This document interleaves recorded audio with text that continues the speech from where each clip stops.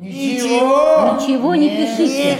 Пишите. Ничего не читайте. Читайте. Ничего не говорите. Ничего не печатайте.